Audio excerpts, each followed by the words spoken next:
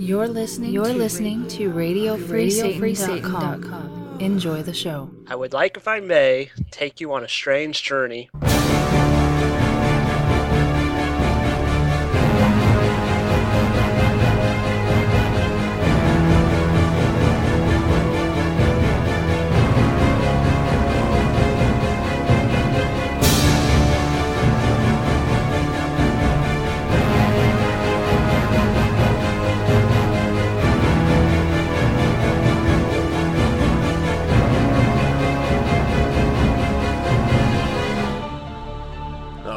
Welcome to 9 Cents. 9 Cents is a satanic perspective of our modern world, and I'm your host, Adam Campbell.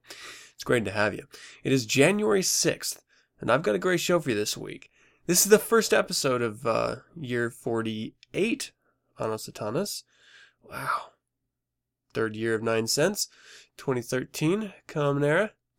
Good stuff happening, huh? Alright, well, welcome to the new year of 9 Cents. And you just heard the intro that was composed by Xlviii, and that's half of it, and the other half will be played at the very end of the show. And opening us there with the line, you heard the Josh Latta actually gave the intro line, and before that, it was the new Radio Free Satan bumper my wife and I recorded together. So a little, loving sounds, good stuff. All right, so the show is as follows in The Devil's Advocate. I have the essay by Magus Peter H. Gilmore, I Am the Light and the Way. It's a really good essay, and it's in the Satanic Scriptures volume. Fantastic book. You have to pick it up if you haven't already. In an Infernal Informant in Steubenville, hundreds protest police social media response to alleged rape. And general details Pentagon tensions with Obama on Afghanistan. And in the Creature Feature, I talk with Josh Latta about his comics, his profession, and, a little humorous banter back and forth. There's a lot of fun. But before I dive into the show, some updates here. Cross. So the comic that I am putting out with Tribe Comics in their Tribe After Dark division, I wrote the story, and my friend Scott is doing the artwork for it, and he has come back with the final art for the interior pages. I had adjusted them very, very slightly. His art was really, really fantastic, and so I resubmitted them to the text man. He'll be putting in my words and, making sure everything's on the up and up and stuff as far as like that technical side goes. I just recently finished the logo for Cross that we're going to be using throughout this 4 edition or 4 episode set. And next I've got to start working on the cover. So I have photos, for reference and everything. So that's going. I'd hoped to have it out at the new year or maybe even before the new year, but everything else that I've got going on, it just couldn't happen. So it is still in the works, and it's actually really close to completion, and we're already starting work on the second episode or issue or whatever you call it. But it's a good story, very adult, very sexy and kind of sort of, cartoony ways, and a lot of fun. So look forward to that, and you can bet your ass I'm going to be mentioning it as soon as it's ready. But another thing I wanted to mention, and I briefed you guys last week on this, RadioFreeSatan.com. That's right. It's time to pay the bills, people. Okay, so every year, RadioFreeSatan.com features podcasts with that sort of third side association, a little satanic perspective. And the shows have actually, or the network has actually been broadening. So it recently brought in Terror Transmission, which is amazing. Naughty Bits was brought in into the network, which was huge. And there's actually a few new shows that people just started up that are really good too. So you have a wide variety of content with RadioFreeSatan.com. And if you're enjoying it on a weekly or on a daily basis isn't reason enough for you to donate a little bit of Skrilla to help keep it going, to help keep it free, well then maybe a little bit of my own sort of buffering can help. Okay, so you know that I released the Black House Blues album as a YouTube, but it's not available as an MP3 at all. Well, if you donate $10 to Radio Free Satan to help pay their bills and to sort of pay back what you're already getting for free, if you spend $10 donating, I'll give you the MP3 of that track. Now, I'm not selling this. It is our take on the Hymn of the Satanic Empire, written by Anton Xlviii, and it is a rock blues version of it. It was a lot of fun, and it's free, so it's just an added bonus if you want to donate some money. $10 is not the limit, though. If you want to donate $15, I will give you the final MP3 of the 9 Cents Presents Satanists on Satanic Cinema sort of 4-episode set.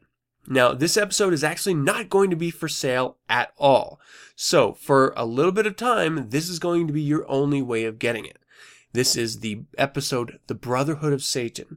I didn't even say that right. Featuring Magister Matt G. Paradise and Radio Free Satan's own Reverend Bill M.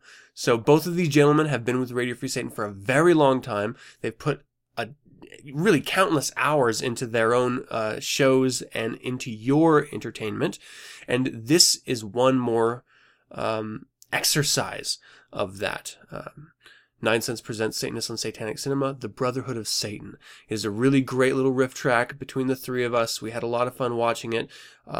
There is a little bit of movie audio bleed through, which is why I'm not ever going to be putting it up for sale. So if you want to get it, donate $15 to RadioFreeSatan.com. And if you donate $20, I'm going to give you the ebook version of my children's book, How Crow Got a Scareback. But if you donate $20 or more and you don't want that, you can choose any of the other rewards that I mentioned. Either the Black House Blues track, the Satanists on Satanic Cinema episode, or the ebook. It's your choice completely. And if you want to donate more than that, that's awesome, and we truly appreciate it. And Radio Free Satan is very grateful for it. This is all free content. All you have to do is donate a little bit to keep enjoying it free. So, keep that in mind. I'm going to be doing this throughout the entirety of January. And I will need a little bit of proof here, okay? So don't just email me saying I donated, because I'm going to be checking. You can either email me, like a date, name, and email, and then I can double check that with Radio Free Satan, and then I will send you whatever reward you qualified for, or whatever reward you wanted if you paid $20 or more. And so, everyone wins. You get something, Radio Free Satan keeps going, and we all sort of scratch each other's backs, and in the end, share this sort of nice little satanic, three-way of sorts. I don't know. How about I shut up and just start the show, eh? So, each of these segments has a brand new recorded intro, a little bumper, so to speak. So, I hope you enjoy them, and at the end, let me know. Shoot me an email at info@9centspodcast.com, or reach out in any of the social networking sites that we're a part of here, and let me know what you think of them. Better? Worse than the previous years? You know what? Your honest feedback is going to help me really create the next years that much better. So I always appreciate it, good or bad. Let's start the show, shall we? You are your father, the devil, and your will is to do your father's desires. He was a murderer from the beginning, and has nothing to do with the truth, because there is no truth in him. When he lies, he speaks out of his character, for he is a liar and the father of lies. And you are the devil's advocate. I'm a Satanist. I'm an active member in the Church of Satan, but I do not speak for the Church of Satan. That is all. I am the light and the way. It was inevitable for this generation, to whom the cathode ray tube is their monolithic deity, the time had come for the birth of a savior. They all inhabit a tactically accepted Christian frame for reference. So they are the ones who have this need for being saved. And lo, the Virgin Mother of the desktop PC was visited by the Holy Spirit of online communication, and thus was delivered unto her the incarnation of their deity, the Internet. It is their God made flesh. They have forsaken worldly things for a virtual heaven here and now, but isolated from the abundance of the earth. That's the intro of Magus Peter H. Gilmore's I Am the Light and the Way, found in the Satanic Scriptures. This is a fantastic essay because it talks about a couple things, really, and it's, today, ever growing. So we can say when this was written, the internet was the catalyst for writing the essay, and we can see its contents portrayed now into social networking. The core message is exactly the same. There was a time when we would jest that television was the new God, rather than religion, because everyone just sort of sat in front of it and turned off. They just absorbed everything that was coming at them, and really what that meant was poor stories and advertisements. So you're constantly flooded with this, and you just sort of craved the banality of it. Reality TV shows really just sucked in the herd, and really just the non-thinkers. And this has sort of been pushed off a little bit, and as the internet is becoming more and more accessible throughout the entire world. So at one point, it was forums and chat rooms that would allow anyone to voice their opinions and be whomever they wanted to be, whatever sex they wanted to be, or as eloquent or garbled in their presentation. And it provided a way of people feeling like they were of substance when they were not. So for those of us who live in the real world and who relish the real world experience and accomplishment, this is sort of a sandbox for idiots. Now, every idiot has a purpose, and we Satanists, well, we know how to manipulate. That's kind of our thing. Lesser magic, So we understand that there is a time and a place, and it is very easy to be sucked in to not only the internet, but also just social media in general.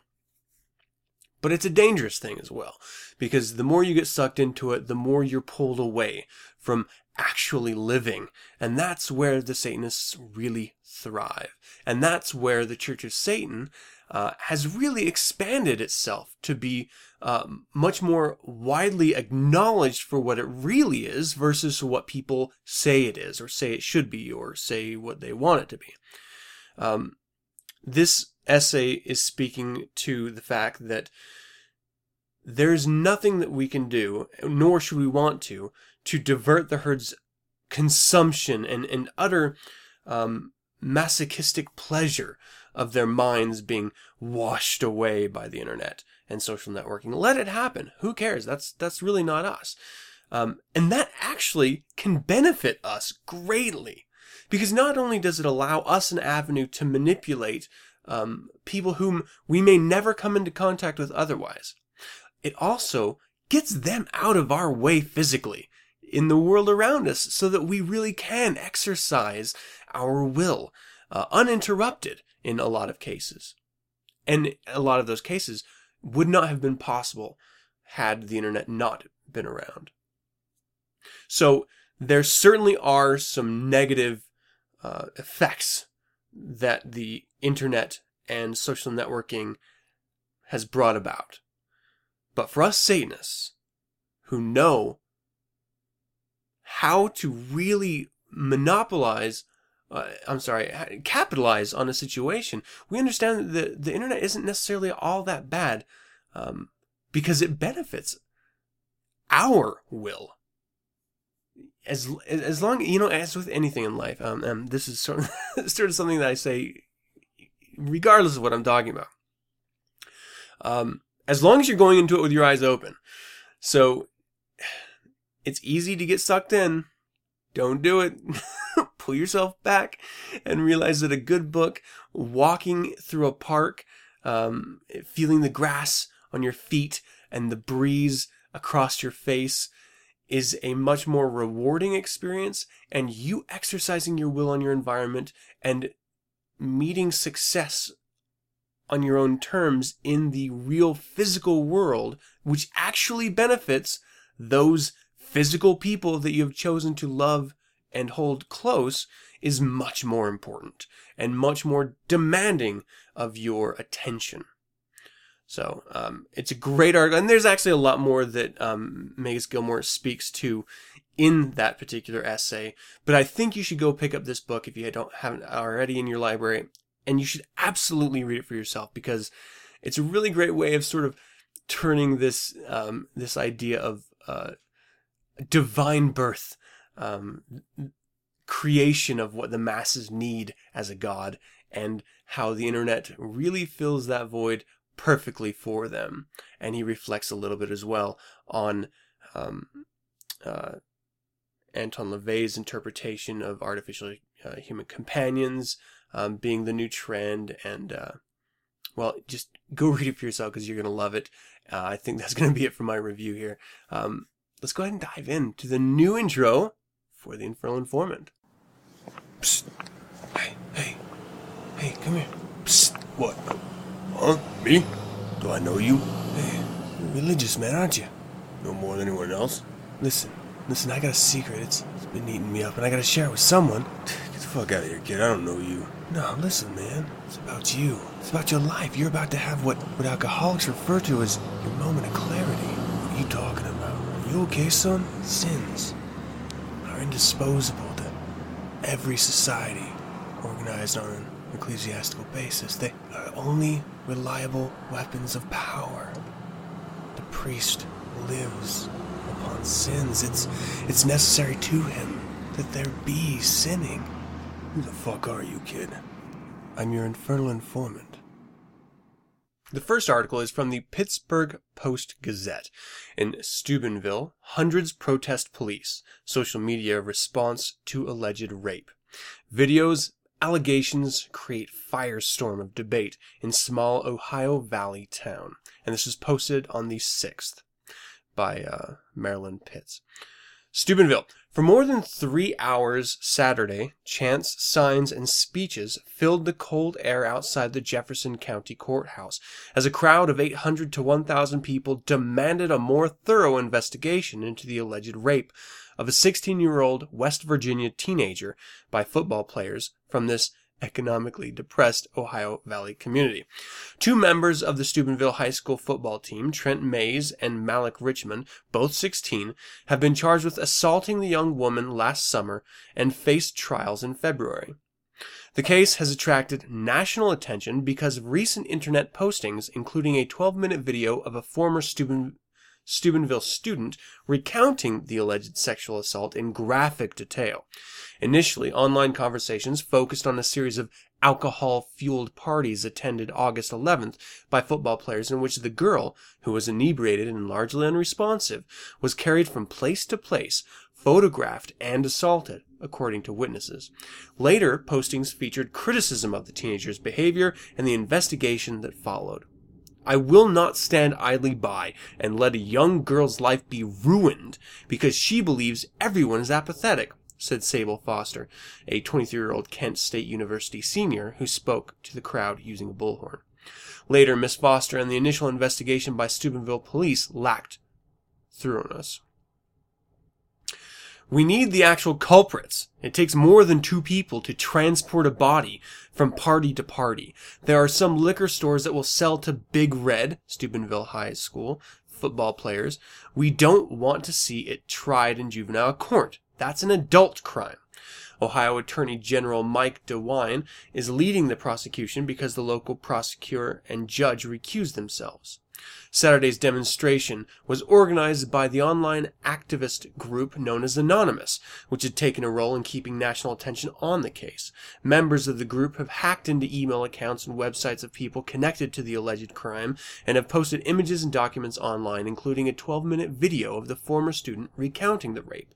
Anonymous supporters wear the Guy Fawkes mask made popular in the film V for Vendetta, and many such masks were present at Saturday's demonstration. Really quick, let me sort of touch on this idea of trial as an adult. And this is my opinion. And there's, the trial is meant to demonstrate guilt and exercise judgment on these kids. But they are kids. They're 16. So what they did was what 16-year-olds would do if they were these kids. They're just sick, twisted kids doing sick, twisted things. Does that mean that they should be tried as adults because of how we in society see their actions? Well, I mean, if it was up to me, it would be lex talionis and we'd be cutting their dicks off. I mean, point blank, that's what I would do. Right?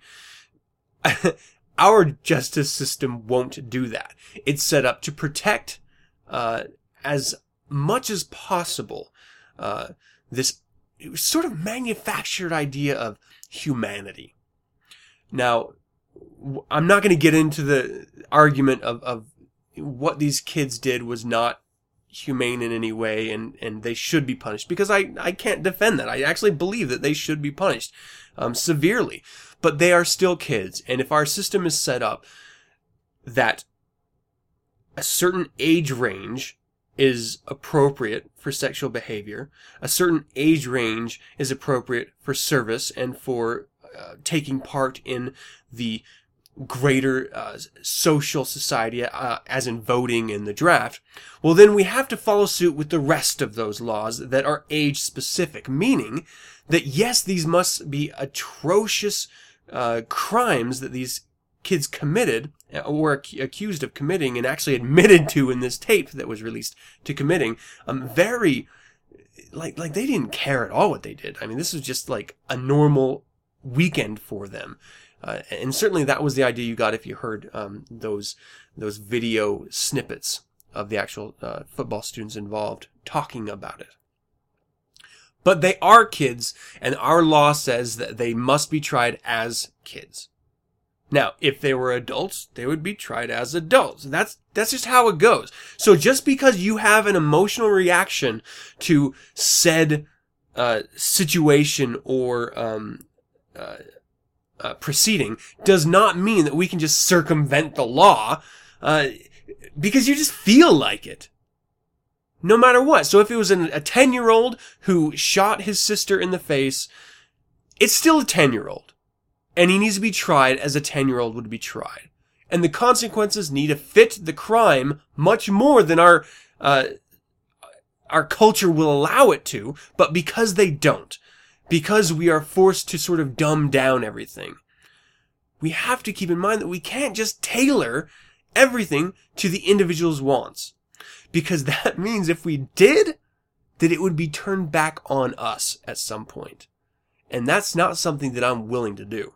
So until lex talionis can be able to be enforceable, we need to respect the laws of the society we're in. Now, this is a stance Satanists all around the world have understood and clarified throughout every culture that we exist on this planet. We understand that we don't have to agree with the society's laws, but we have to respect them and live within them if we're going to be in that society. So, if we're in a society that says these are kids and they should be tried as kids, then we cannot let our emotional reaction to the incident change the law. Do that through legislation. Don't do that because you're pissed. More important, what is this idea that we all just get so upset over things happening to other people we've never met of? This isn't the first time that a rape has happened. And it's actually not the worst rape that's happened in the news recently. Check India out if you don't believe me. So why do we get so caught up? Are we that bored in our lives? Do we have nothing going on in our actual lives that we have to focus on other people's lives? Obviously the answer is yes, because, these stories come out and they're huge and people go to rallies about them. If you're not in that community, if you're not involved, you shouldn't give a damn about this. Like, it's a horrible thing that happens, but guess what? Horrible things happen every damn day. Literally. No hyperbole involved in that statement. Every day, horrible things happen. All you can do is focus on you and yours and moving and advancing in your life. Exercise control over what you have the power to exercise control over. Not over something way far away. And certainly don't change legislation on an emotional response. That's just ridiculous. That's probably the most offensive part of this entire thing. I mean, the rape is horrible and I never condone that, and they need to be punished for it. But that's what we have a system set up to do. As bullshit in a lot of cases as it ends up being. That's the one that we created, we crafted, so we're gonna have to live with it. Alright, so Melissa Snyder of Wintersville, Ohio carried a placard that read, "Your rape crew is over," a reference to what some of the football team members are said to have called themselves. The rape crew, it was like a badge of honor they wore. Oh, these people. Why can't we just stop pretending to be this cultured society when we have shit like this happening? Okay? Now I'm going to go a little bit against what I just said about outrage. But mine is a broader context of our society and our view of law. Why can't we just accept that without real consequences, people will do stupid shit and horrible shit like this? I bet if you cut off one of the sexual organs of this rape crew, there wouldn't be any more rapes. Not in that town. Not by those football members. It wouldn't happen because there's real consequences. The reason why they keep doing it is because there aren't consequences. I blame the parents. Because the parents are phase one. If the parents let the kids get away with bullshit, then they're going to expect everyone to do it. And behavior like this, going along with this, if one of those football team members had an ounce of intestinal fortitude, if they cared at all about basic human respect, that's all I'm saying. Basic human respect. This would have been stopped. It would not have been allowed to take place. But they don't. And where do you learn basic human respect? From your parents. That's right. So I blame the parents. They'll never be blamed by anyone else, I'm sure, but it's their fault for raising shit-eating kids. And those shit-eating kids did shitty things. So, guess what? They're juveniles. That means they're still under your responsibility, parents. They're not adults. You are responsible. So, let's cut the kids' junk off and let's put the parents in prison and make sure that they never have kids again for sterilization, because obviously they have proven that they are incapable of raising citizens that would just not go around raping unconscious women.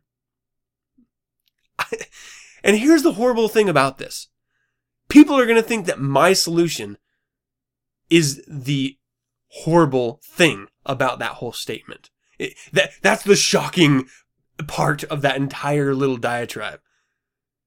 Oh, completely ignoring the fact that these guys raped an unconscious woman not only once, multiple times, and not only with themselves, but with objects, and took her from party to party doing it. Yeah, no, that's not the shocking part of it. No, it's me expecting some sort of retribution that fits the crime, and to blame people that are actually responsible for the mental health of these children. Psh, let's not look at the actual cause. Let's just, try them as adults and kill them, and then continue breeding this sort of self-entitled, I'm above the rules of the rest of the world children. Gah! That's the most aggravating part, is that we completely ignore the actual cause of these things. Completely, whether it's a shooting at a school or whether it's a rape at a school. There are causes. Let's look at them. And stop pretending like legislation or the abandoning of legislation is going to be the ultimate band-aid that stops these from ever happening again. Let's start cutting off some junk. That's the quote for the day. How proud I am of this woman for standing up. It's not your fault, she said. James Lancaster, a father of 5 who lives in Steubenville, applauded the women. Like some demonstrators, he wore the mask but removed it before speaking. These are our daughters, our sisters, our wives. We need to teach our children right from wrong, said Mr. Lancaster, who works as a mental health coordinator for the mentally handicapped. You know what? I want to give him a hug because he just said what I did. You need to take responsibility and teach the kids what's right and what's wrong. Over and over, the protesters demanded the resignations of Reno Sacaccio, the Steubenville High School longtime football coach who was criticized after the incident for not disciplining other players who were at the party, and Jefferson County Sheriff Fred Abdallah, who they say has not taken enough responsibility in the investigation. Sheriff Abdullah watched the crowd before addressing it. He was dressing in uniform and wore a teal ribbon, a visual sign of support for rape victims. Nancy Snodgrass, 49, of nearby Follinsby, West Virginia, said she would walk 3 miles to attend the demonstration, but hitched a ride with a friend. These women are so brave to step forward. We need to stand up for these women. Mrs. Snodgrass criticized Sheriff Abdullah. He's playing Pontius Pilate. He should be doing something about this, she added. Sheriff Abdullah called the women's stories heartbreaking. He told the protesters that he advised 3rd and 4th graders to be wary of strangers and warned them to watch out for relatives too, because we've arrested fathers and grandfathers and stepfathers and boyfriends. What? What? He told the protesters that he advised 3rd and 4th graders to be wary of strangers and to watch their kids. What the fuck does that have to do with this case? What are they? Is there like rampant rape going on in West Virginia? Okay, is that a stupid question? It is West Virginia. But seriously, instead of addressing the issue as by means of placating the crowd that he's doing his job, he's saying he's warning 3rd and 4th graders to watch out for strangers and relatives because they're raping. What the fuck? After a demonstrator asked him when he first saw the 12-minute video, Sheriff Abdullah replied, "The first time I saw it was 3 days ago." "Liar, liar, pants on fire," the crowd shouted. Really? Really? That's the best you could come up with? And I love that too, because there's probably like people that are just shouting, "Liar!" And then they just repeat it, "Liar!" And then some dickhead in the back, "Pants on fire!" Too much? Too soon? It's just so dumb. And then they put it in there like it was all planned. Like, "Oh, liar, liar, pants on fire. Liar, liar, pants on fire." Give me a fucking break. Sheriff Abdullah responded to reports' queries as he left the courthouse steps. He said the boy who narrated the 12-minute video wasn't there when the alleged rape happened. He made the video based on what people told him, Sheriff Abdullah said. 3 individuals witnessed the sexual contact. Earlier in the day, Steubenville City Manager Kathy Davidson spoke at a news conference to unveil a website called SteubenvilleFacts.org, sponsored by the city and its police department to disseminate the most accurate information about the case. During Saturday's briefing, Ms. Davidson did her best to put distance between the city's 7-member council and local authorities. The Jefferson County prosecutor and sheriff she said, are elected by county residents. The city has no authority over the schools or the prosecutor. Mr. Davidson said, the city does not run the school or the football program. Steubenville Police Chief William McCafferty said police obtained a 12-minute video narrated by a male teenager in August. He said some folks received harassing phone calls and one man had to turn off his phone. Brian Yance, a 21-year-old security guard who grew up here, and his aunt Michelle Thomas were among the first to arrive to the rally and came with a pile of colorful signs. "No football players should think that they can do whatever they want and get away with it," Mr. Yance said. Mr. Yance, who played left tackle on the football team and graduated from Steubenville High School in 2009, said he left the team in his sophomore year after missing several practices because his grandfather, who later died, was gravely ill. Coach Sicaccio, Mr. Yount said, thinks football is above everything else, and it's not. See, and we're going to be focusing on football for this story. We're going to be focusing on how the local community appreciates football more than any other sport or more than its school, and so they give these football players a wider berth or a longer yardstick to judge their actions by, all the while ignoring the root causes. Every single adult should be exercising their will over juveniles. Let me clarify that a little bit. If you see someone stealing in a store, you call them out on it. If you know them, you call them out on it. Because you're a responsible citizen in an operating society. Now, not every situation is the same, and there may be reasons why you wouldn't want to do that. That's fine. But if you're an adult in a situation where a minor is doing something that they're not supposed to do, you stop the bad behavior. And this, it's not just something illegal. I mean, if they're speaking incorrectly, if they're acting out, we feel like we can't actually just say, you're acting like an asshole, stop. Like we can't correct anyone because they're going to cry to their parents and their parents are going to be all righteously indignant. How dare you talk to my children? My children are the best. They had 17 participations awards in the football team. They are the greatest. We are encouraging this type of behavior, and all it takes is just the tiniest amount of intestinal fortitude to stand up and say, no, that behavior is not okay. You don't have to be an adult to do it, but if you're an adult witnessing it, you do. So this football coach needs to exercise his view of a cultured society a little bit more. Apparently he doesn't have any view of a cultured society or what that even means as far as behavior is concerned. But if he did, that's what he should be doing. And every single adult, from the counselors to the teachers to the principal to the drive-in owner, the cafe clerk, everyone, if you see something happening that's not appropriate, correct that behavior. Now, it could be someone throwing trash on the ground, or throwing a cigarette butt on the ground, or it could be someone raping someone at a party with a whole bunch of other people in it. Do something! Don't just stand there. Correct the behavior, because guess what? I bet you anything that girl would have appreciated it. And you probably would have gotten your ass kicked by the football players, but it may have stopped them from raping this poor girl. Just, why can't we expect people to be corrected for their poor behavior? Why is that a bad thing? Drives me crazy. Anyway, that's how I see it. And obviously, I don't go around freaking correcting everyone either, but I guarantee you, if I saw some kids raping someone, I would go out of my way to stop it. I've interjected myself in situations far less aggressive than that. That's not very convincing, actually, that I think of it. Okay, let's talk about the next article because I've been ranting on this for a long time here. And this is actually the New York Times. General details Pentagon tensions with Obama on Afghanistan. And this is by Michael R. Gordon, posted on the January 5th. In a memoir, General Stanley A. McChrystal, the former American commander in Afghanistan, writes that tensions between the White House and the Pentagon were evident in the Obama administration from its opening months in office. The beginning of President Obama's first term saw the emergence of an unfortunate deficit of trust between the White House and the Department of Defense, largely arising from the decision-making process on Afghanistan.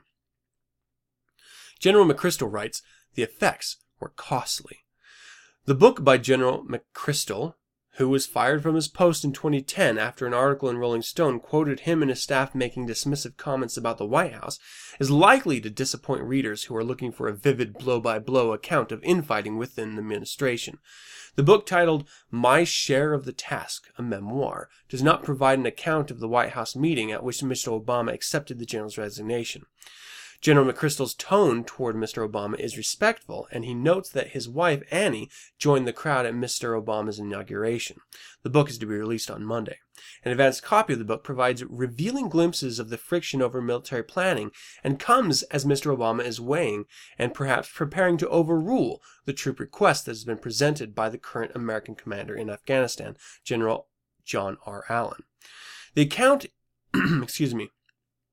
is all the more noteworthy since General McChrystal, who retired from the Army, remains a respected voice within the military and teaches a course on leadership at Yale. According to the book, the tensions began before General McChrystal took command in Kabul, Afghanistan, and were set off by a request from his predecessor, General David D. McKiernan, for 30,000 additional troops at the end of the Bush administration. Instead of approving the entire request, in February 2009, Mr. Obama decided that 17,000 would be sent. Adding that decisions on additional deployments would be based on further analysis. From the White House's perspective, General McChrystal writes, this particular decision was logical. After less than a month, the president has increased American forces in Afghanistan by 50%, though Mr. Obama had cast the conflict in Afghanistan as a war of necessity. As a candidate, he was nonetheless wary about a prolonged American military involvement there. But the Pentagon pressed for an additional 4,000 troops, fearing that there was little time to reverse the Taliban's gains before the August elections in Afghanistan.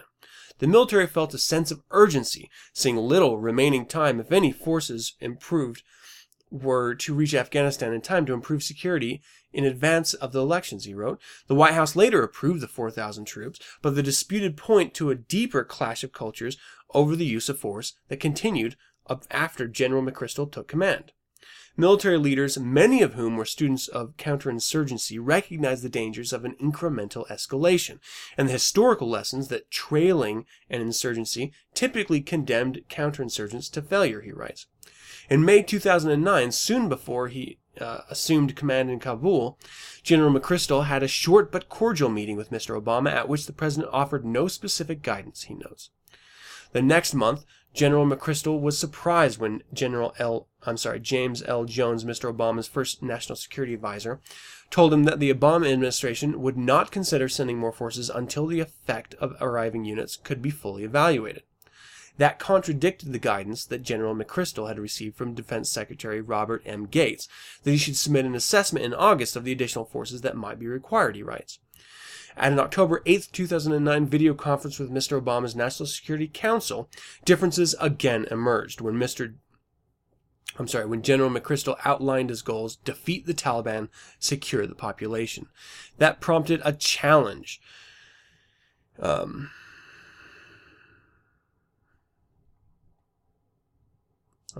That prompted a challenge by a Washington-based official, whom General McChrystal does not name, that the goal of defeating the Taliban seemed too ambitious and that the command in Kabul should settle instead for an effort to degrade the Taliban.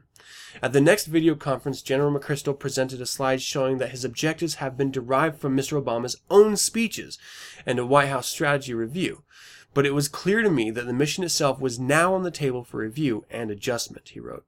After General McChrystal determined that at least 40,000 additional forces were needed to reverse the deteriorating situation in Afghanistan, Mr. Obama provided 30,000 and said he would ask allied nations to contribute the rest. General McChrystal acknowledges that he had concerns that Mr. Obama's decisions to announce a date for beginning the withdrawal for the additional surge forces might embolden the Taliban, but the general writes he did not challenge that decision. If I felt like the decision to set a withdrawal date would have been fatal to the success of our mission, I'd have said so, he writes. General McChrystal has little to say about the episode that led to the article in Rolling Stone. He writes that the comments about his team were unacceptable, but adds that he was surprised by the tone of the article, which he'd expected would show the camaraderie amongst the American, British, French, and Afghan officers.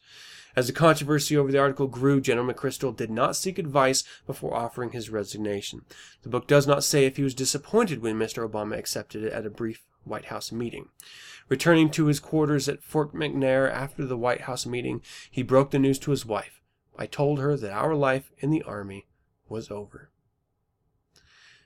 This is interesting to me because we hear a lot of complaining about adding any additional forces into Afghanistan, and how really the national mantra has been to pull out of all of the wars and get back to what makes us great, and that's building up our infrastructure at home and focusing on science, technology, and innovation.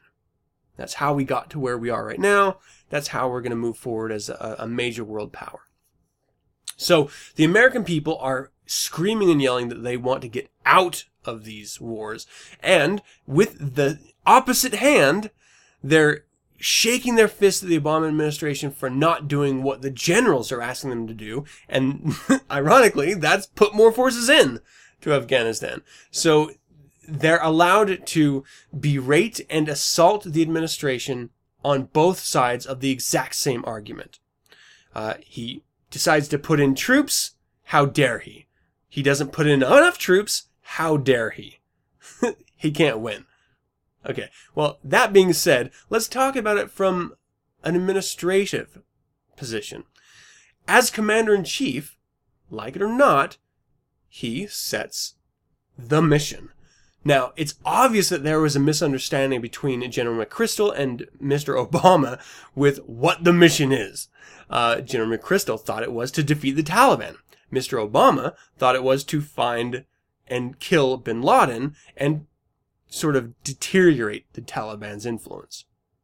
So obviously, those two require quite different methods of assault. And so they were just sort of going along. And this just tells you that the lack of effective communication in our government, certainly in our military. It should be crystal clear. But if there's that big of a misunderstanding over what the basic mission is, what smaller things are falling off the radar? Okay, so, General McChrystal was not wrong for asking what he did and for expecting it to be followed, because that's his position. And he was operating under the understanding that he was trying to defeat the Taliban. And from the other perspective, Mr. Obama was absolutely right, because he was tiptoeing a fine line between what his generals in the field wanted, based on the mission that he thought was being followed, and what the people he is serving want, the American public. That's got to be the most difficult, in my opinion, of all of this. Not the most dangerous, the most difficult. I think that's an important distinction. So, it's easy to point fingers at the administration, say, Obama, how dare you? And it's easy to point fingers at the military saying, you're not showing respect to your commander-in-chief and you're not following the mission that he set out for you. But there's always a third side to these. And we have to take a step back from it and do not allow political banter or administrative banter to confuse you from that. And that is, communication is not there. Not where it needs to be. And this actually may have been corrected since then, and it seems as if it has been. But we as citizens need to stop just screaming at the top of our lungs on partisan issues like this. Well, on issues that are used for partisan cause like this. And realize that maybe we don't have the bird's eye view of the situation. Maybe Billy Bob, with his mustard-stained wife beater, doesn't have the complete effective knowledge that maybe a general or a president has. And so maybe their opinion doesn't mean shit. We put these people in positions of authority because they're better than, presumably, us in these positions. Otherwise, if you're better at it, you should be doing it. Why let someone run something that you know they're doing wrong if you can actually do it better? And if you can't, then shut the fuck up. Move aside and let them do their job. In this case, General McChrystal resigned. I don't know if he needed to, but he felt like he needed to. And politically, it was probably a good thing. So he resigned, and the mission moved forward as it always does. But it's the nitpicking when you know nothing about the situation on the ground and when you know nothing about the situation from the air, meaning what the overall mission is supposed to be. You just gotta shut up. Just stop. And stop trying to use that argument, that uneducated argument, for cause of who you should vote for or who you shouldn't vote for or how it's a tyranny or how it's not a tyranny in this country. Focus on what you can affect in your own life. That, and I said in the last article, you keep your eyes in the lane, okay? Stay in your lane. You have influence over X. Worry about X. That's what I'm saying. All right, so that's going to do it for the Infernal Informant. And let's go ahead and jump on into Creature Feature. Brand new intro here as well. Hope you enjoy it. What's this show called? What do you mean, what is it called? You know, what's the name of the show? What, like the title? What's the title of the show? Is that what you're asking me? Yeah, what's the big deal? What's the title of the show? Look, it should be good enough for you and for any of you other Generation Yers or X's or W's or Z's or whatever fancy letter you're sitting on today to realize that it's not about what the title is. It's not about... When I was your kid, there's only one thing that we had growing up. When we wanted to watch a show, we just turned on the telly Saturday mornings, and you know what we got? Do you have any idea what we got? No, I have no idea. Why are you freaking out? Every single Saturday. And we didn't know what shows were, what titles were, or what... We had no choices on what to watch. We were stuck with the Creature Feature. And so are you. Welcome to another Creature Feature. Today I'm being joined by Josh Latta, and we're going to be talking to him about Lattaland and his wildly popular comic Rashy Rabbit and some of the little more innovative things he started, like avatars. Josh, how are you? Hey, I'm doing great. How are you doing? Absolutely fantastic. Thank you so much for joining me, man. We've sort of been near missing each other in the chatting department for quite some time. Well, I can't figure out Skype. I'm kind of a Luddite. I don't know how to do anything. I mean, I pretty much just have a can with a long string on it to communicate with people. Nice. You get that residual flavor, or at least aroma of the SpaghettiOs, so, it's got to be a good way to do it. Oh, yeah, I know that flavor all too well. I was a picky eater growing up, so when my parents actually made spaghetti, I would have to have SpaghettiOs because I just could not handle the ethnic. Nice. All right, well, hey, let's talk a little bit about you, and then we're going to dive into the comic side of things. Sure. And maybe we can just sort of start at the beginning. How was Sounds puberty good. for you? Sorry? Oh, no, what a bad beginning. Can you tell me a little bit about yourself? Sure. Well, I now live in Baltimore, Maryland, but I'm originally from Atlanta, Georgia, and I basically grew up on cartoons, a steady diet of cartoons and comic books.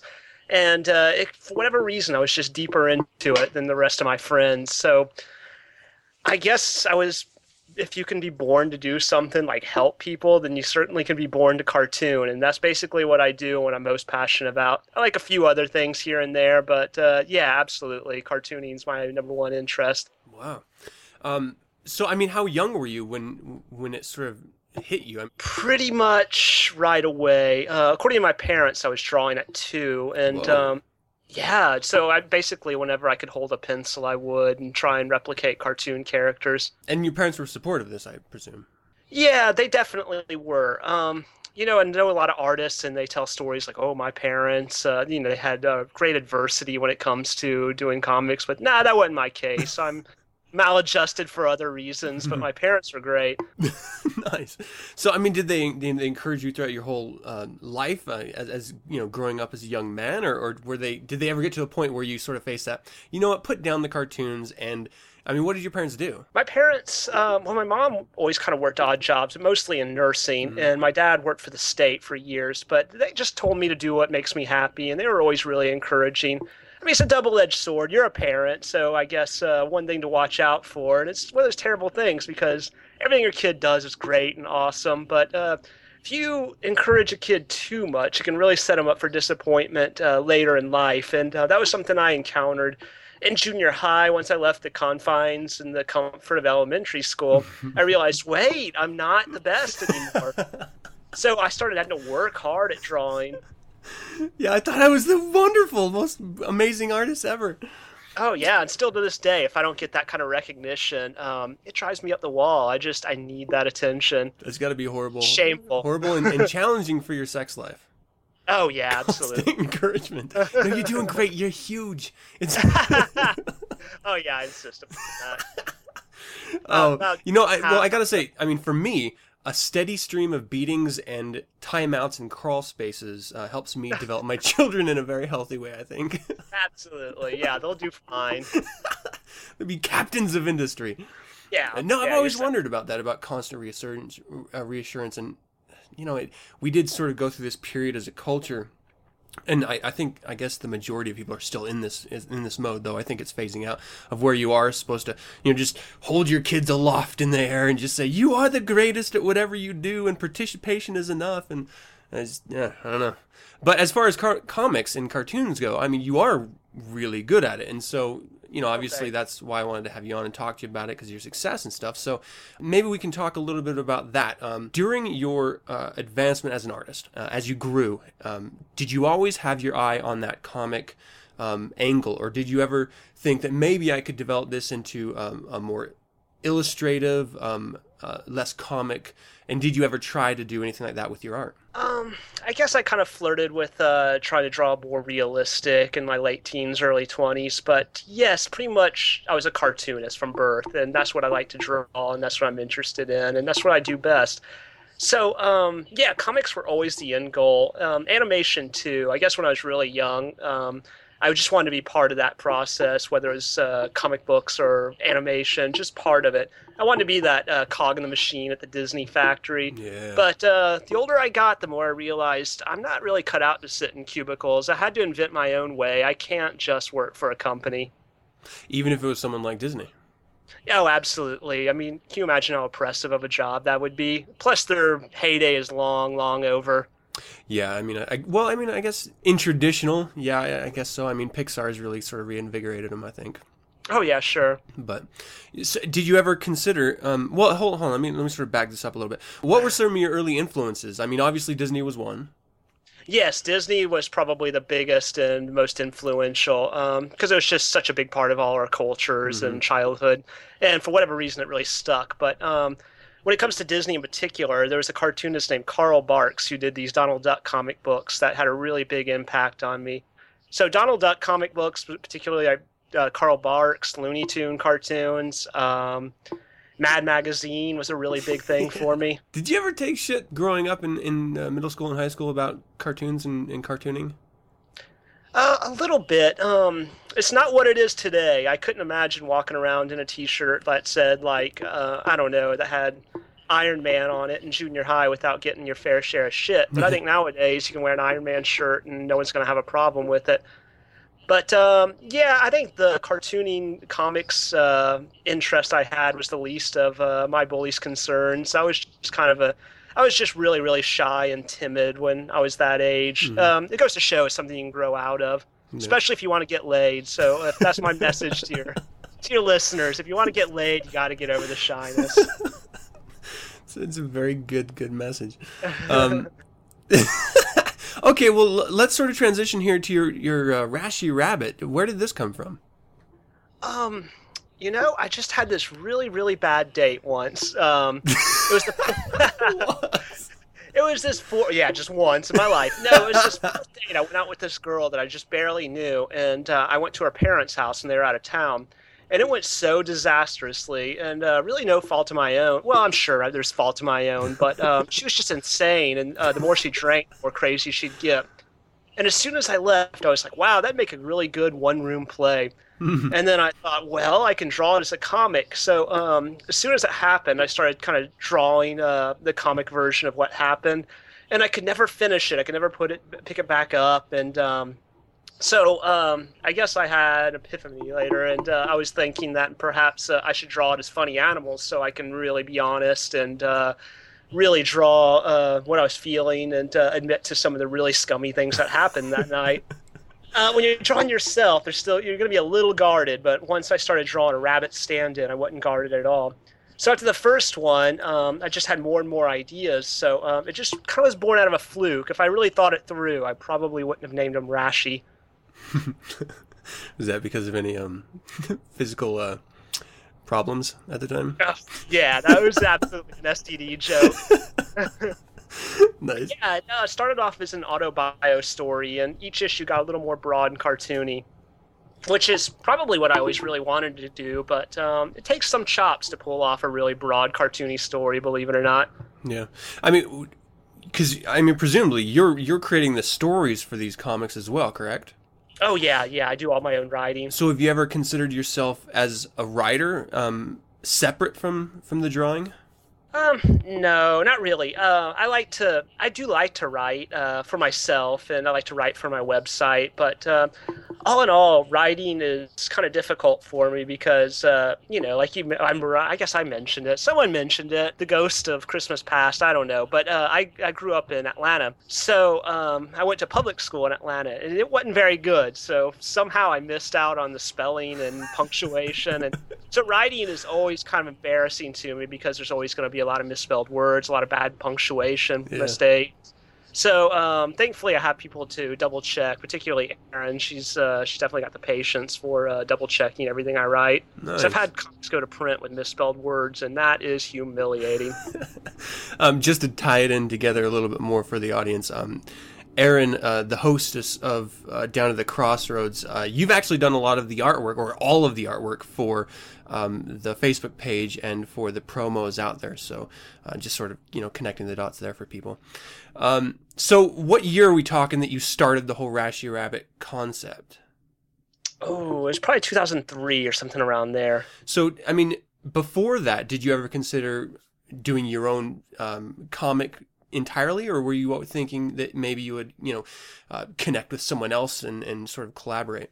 Well, I've been doing comics for a long time, and I have collaborated with people, and sometimes it's fun, but all in all, I prefer not to, because no matter what, people will give you these really word-heavy scripts. You take one look at it, you think, well, this paragraph right here would take 10 pages to visually describe.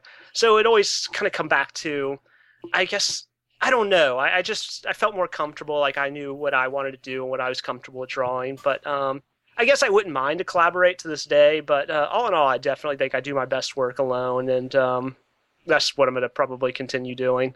Wow. Yeah, see, that's like sort of the exact opposite. Like in my field, graphic design, I think collaboration ends up to being, amongst creatives, ends up being a stronger design. But for you, it's the exact opposite. That's interesting.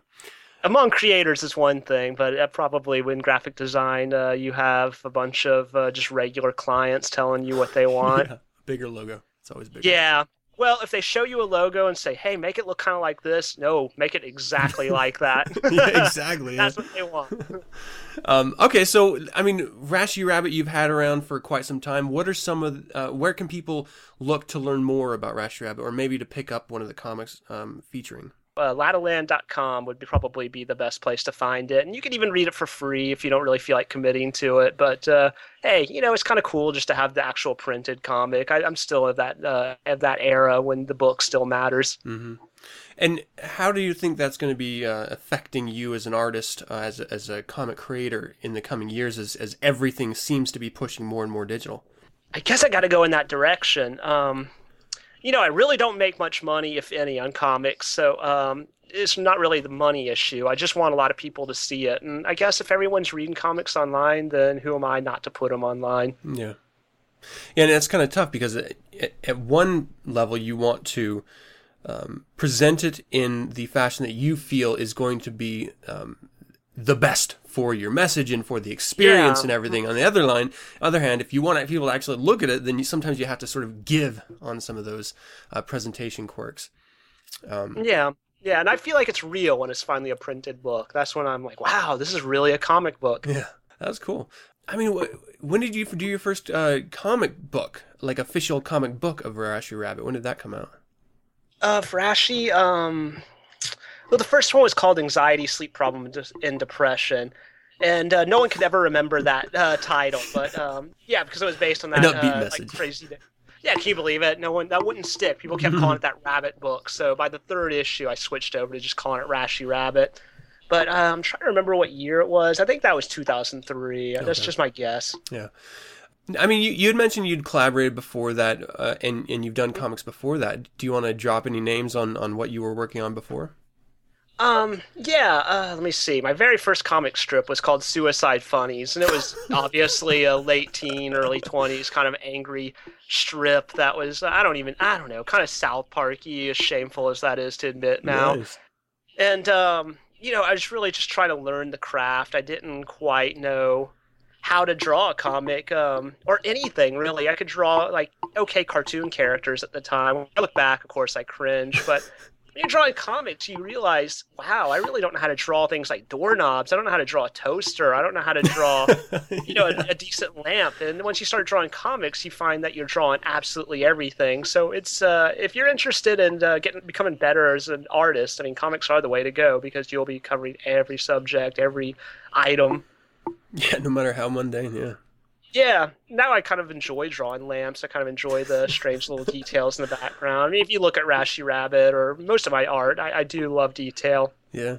Well, drawing comics isn't the only thing that you do, right? I mean, you do a lot of freelance work as well. What are some of the clients that you've done recently? I did a poster for this band White Denim, which was fun because that's Aaron's favorite rock band. Nice. So it was always nice to be able to do a job to impress your girlfriend. Yeah. I did something for Turner really recently, TBS's website. They had a new show called Wedding Band or something like that. Not that I want to plug that show. I've never seen it. What the fuck. But I did a game for them where I designed visually all these song titles, artists, bands, things like that. Just as pictographs almost. So I'm pretty well suited for stuff like that. But those were two of my more interesting clients recently. But all in all, I do a lot of commissions. Regular people can always contact me, and I'll draw them whatever they want to be whatever they want me to draw. The little people. Yeah, the little people. Usually I try to shake them off my boot. No, I mean, and it's interesting because as far as I don't know, do you consider yourself a comic or an illustrator when it comes to freelance work? I mean, how do you promote yourself? Well, I guess for freelance, the comics stuff kind of impresses people a little bit, but all in all, it's just an illustration job for me. Yeah. But all in all, I think it's the comic background that makes me appealing because I have a cartoonier style, and also pretty much all the freelance work I get nowadays has some humor tie to it, which is great because I feel like I'm just well suited for that. That's what I like. I like funny things. I like funny movies. I mean, humor gets such a bad rap. It's not taken serious. Well, that's not stupid. Humor's not taken seriously. But, it's easy to bum people out, and it's really hard to make people laugh, and you could look stupid in the process. So it's a brave thing to do, and not patting my own back saying, I'm brave for doing humor, but I'm just well suited for it. I like jokes. I like funny. Nice. Do you think that, I mean, in the history of your career so far, do you think that has changed in our culture, being more accepting of humorous advertising? Yeah, I've never thought about that, but you're probably right. Perhaps the internet opened it up I don't know. Yeah, I mean, a lot of sort of memes and little meta references and stuff like that. Yeah, I mean, it's definitely permeated the advertising world. You do graphic design, so you probably see the trends more than anybody. Yeah, I mean, as far as like real estate and retail, but that's not very exciting also. All right, well, let's talk about your avatars. Where did this come from? Well, it was work for this podcast called Keith and the Girl. I went on a cruise and met a few people on the cruise from this podcast. And when I got home, I ended up scanning in some drawings I did and just splashing a little color into them and put it on their forums like, hey, here's a couple of the people from the show that I wanted to draw. And here they are. I drew them. And lo and behold, I started getting a lot of emails saying, hey, will you draw me? I'll pay you. So I was thinking, sure, I'll do that. And at first I was just setting up a donation system, which was, I'll draw you, just kick a couple of bucks my way. Whatever you think it's worth, I'll do it. And I kept getting more and more busy, just kind of lucked up into this, that I had to set some actual concrete prices because every once in a while you get some cheapskate and freeloader sending you a $5 bill for a drawing. You're like, really? That's all it was worth to you? Yeah, and that is also tough because if you don't define what your time is worth as an artist, it's hard for others to gauge that if they're not in that industry or have no connection to it. So, I mean, for them, they were probably thinking, well, it's just a drawing. What the fuck do they know? And for you, it's like, bitch, this is a couple hours of my life. That's really like a couple $100 of my time. I mean, it's tough to gauge that if you're not in the know. So yeah, you're right. I mean, at some level, there probably is a cheapskate, but how has that evolved for you? I mean, is that something that you're still offering today, and that you'll take time out of your busy schedule to do for people? Oh, absolutely. As far as freelance work goes, that's my favorite thing to do. I love drawing people. There's usually a funny slant to them, like I was talking about. Mm-hmm.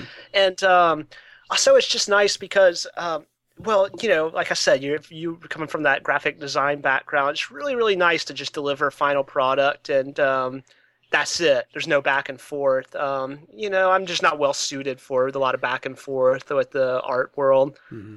After a while, I get really frustrated. Well, after the first change, I'm really bad about that. I just don't want to do changes. I mean, sometimes you understand where they're coming from. Like, oh, well, if it's not reading well, then I understand why you want it to change. Mm-hmm. But a lot of times, you're just like, who are you to tell me what works? I'm the creative genius. So shame. No, I completely understand that, and especially when it's. I mean, obviously they're paying you because they want your interpretation, and yet they still think at some point in their head that they know better, that they can somehow dictate it to you. Yeah, it's pretty frustrating. Oh, I mean, what else is coming down the pipe for you as far as what can we expect as a consuming audience? Well, more avatars, of course. Mm-hmm. I've been doing some art prints for calmtheham.com. A lot of pop culture stuff. I did a Breaking Bad one in a super cartoony Hanna-Barbera style. And I just did a Boardwalk Empire print of the character Richard Harrow. Yeah, he's one of my favorite TV characters of all time. So I drew like an early 20s animation version of. Okay, well, let me talk a little bit about the professional end of things for you as a free. You're a freelancer, right? Yeah, I'm a freelancer. Well, I do have a part-time job, as shameful as that is to admit as well. All in all, most of my money comes from freelance, but it comes and goes, mostly goes. Yeah. What are some of the steps you can take? Because I know there's a lot of people, creative individuals in my audience, and maybe they're wondering how they can network themselves. Do you have any advice in that arena for how do you reach out to prospective clients or potential clients and really sell yourself as a creative artist? Well, don't be afraid to work for free. It's kind of counterintuitive if you want to get paid to do art, draw for free, but a lot of times you're going to have to prove your chops or kind of test the waters with a client before they're actually going to spend any money on you. Yeah. But if you want to work with somebody, if you want to do something, just do it. And if you get paid for it, great. But chances are you won't. But it's going to lead to something else, and they're going to remember you. So I guess my only real piece of advice would be to work for free. I did a lot of internships and apprenticeships too coming up because I didn't go to art school. And it kind of helped me learn the craft, but most importantly, it just showed that I can work with people. Yeah, and that's actually really, really important in the creative industry as well. I mean, people will take, and I'm not saying this is the case at all, but I'm just saying as a general rule of thumb, all things being equal, if you have two creative individuals, you're going to work with the one that's a better personality and is willing to go the extra mile. Yeah, you can't be the creative asshole anymore. Those days are long gone. Yeah, unless you're independently wealthy, then more power to you. Let me talk to you a little bit about the process of the technical side of your art. I mean, obviously, it all comes from talent and experience. But I do want to ask, are you working more digitally, or are you working more traditionally with your comics, with your art? Yes, I draw. I still hand draw. I still work traditionally, but I use Photoshop to color and make corrections to line art. Sometimes I don't even bother whitening things out anymore. I'll just fix it in Photoshop. And I mean, do you ever find a reliance on Photoshop being, I don't know, a little bit, maybe even a little bit shameful as an artist? Yeah, I could definitely see that. I guess you should just look at it as a tool like anything else, like an eraser or whiteout. But yeah, I feel like I do rely on it. I do blow up sketches and shrink them down and piece stuff together in Photoshop and then print it out and then with a lightbox trace my drawings. And I do that several times. I mean, I want my stuff to look really dashed out, but truth be told, it rarely is. Yeah. And when you scan it in, other than Photoshop, do you use any other programs or any other techniques or methods that you'd like to share? Yeah, I mean, I use Illustrator too. I used to use it a lot more. I did a lot more graphic design kind of stuff, but nowadays I just use it to lay out text. And I lay it out and then I trace it by hand so it still has that hand-drawn look. Oh, wow. That's actually really Yes. interesting. So you do the text in Illustrator, you print it out, and then you redo it by hand so that it has that sort of structured, like continuously structured look, but it's still hand-drawn. That's a nice way of doing it. Yeah, the kerning's going to be correct and it's going to be straight, but it'll still have that hand-drawn look because when I put computer lettering up to my art, it always looks wrong. It always looks weird. Yeah, that's actually a really good trick. I'm gonna have to. Word balloons, it works really well. I'm definitely gonna have to be using that in some projects I'm working on. All right, well, thank you so much for your time. I really do appreciate it. Let's give a little bit of a plug here. So your website is lattaland.com? Yeah, LATTALAND.com. And where can people reach out and contact you other than the website? Oh, well, I'm on Twitter at joshlatta.com. And I'm also on Facebook. You can always look for me there, or Lattaland on Facebook. But you name the social platform, I'm on it. So finding my art won't be too hard. Oh, yeah. Well, I really appreciate your time. Thank you so much for joining me. It was a pleasure speaking with you. Sure. Oh, no, it was my pleasure. Thanks for having me. That's going to do it for another show. I hope you enjoyed it. I would love to hear from you. Visit the website 9centspodcast.com and send your correspondence to info@9centspodcast.com. Let me know of any suggestions, critiques, corrections, or general comments you might have. You can visit the SatanNet, Facebook, Google+, Twitter, or MySpace page for 9 cents and get updated on weekly topics. Listen to the show at RadioFreeSatan.com or download the show Monday nights via my RSS feed found at 9centspodcast.com. We're also on Last.fm, Stitcher, Spotify, and YouTube, so look for us there. You can subscribe to 9 Cents via iTunes by searching 9 Cents, and don't forget to leave a rating or comment. If you'd like to learn more about the Church of Satan, visit churchofsatan.com. And if you'd like to hear other fine satanic voices, music, or personalities, visit RadioFreeSatan.com, the source for online satanic media. Once again, thank you for joining me, and as always, I'm your host, Adam Campbell, and until next week, Hail Satan!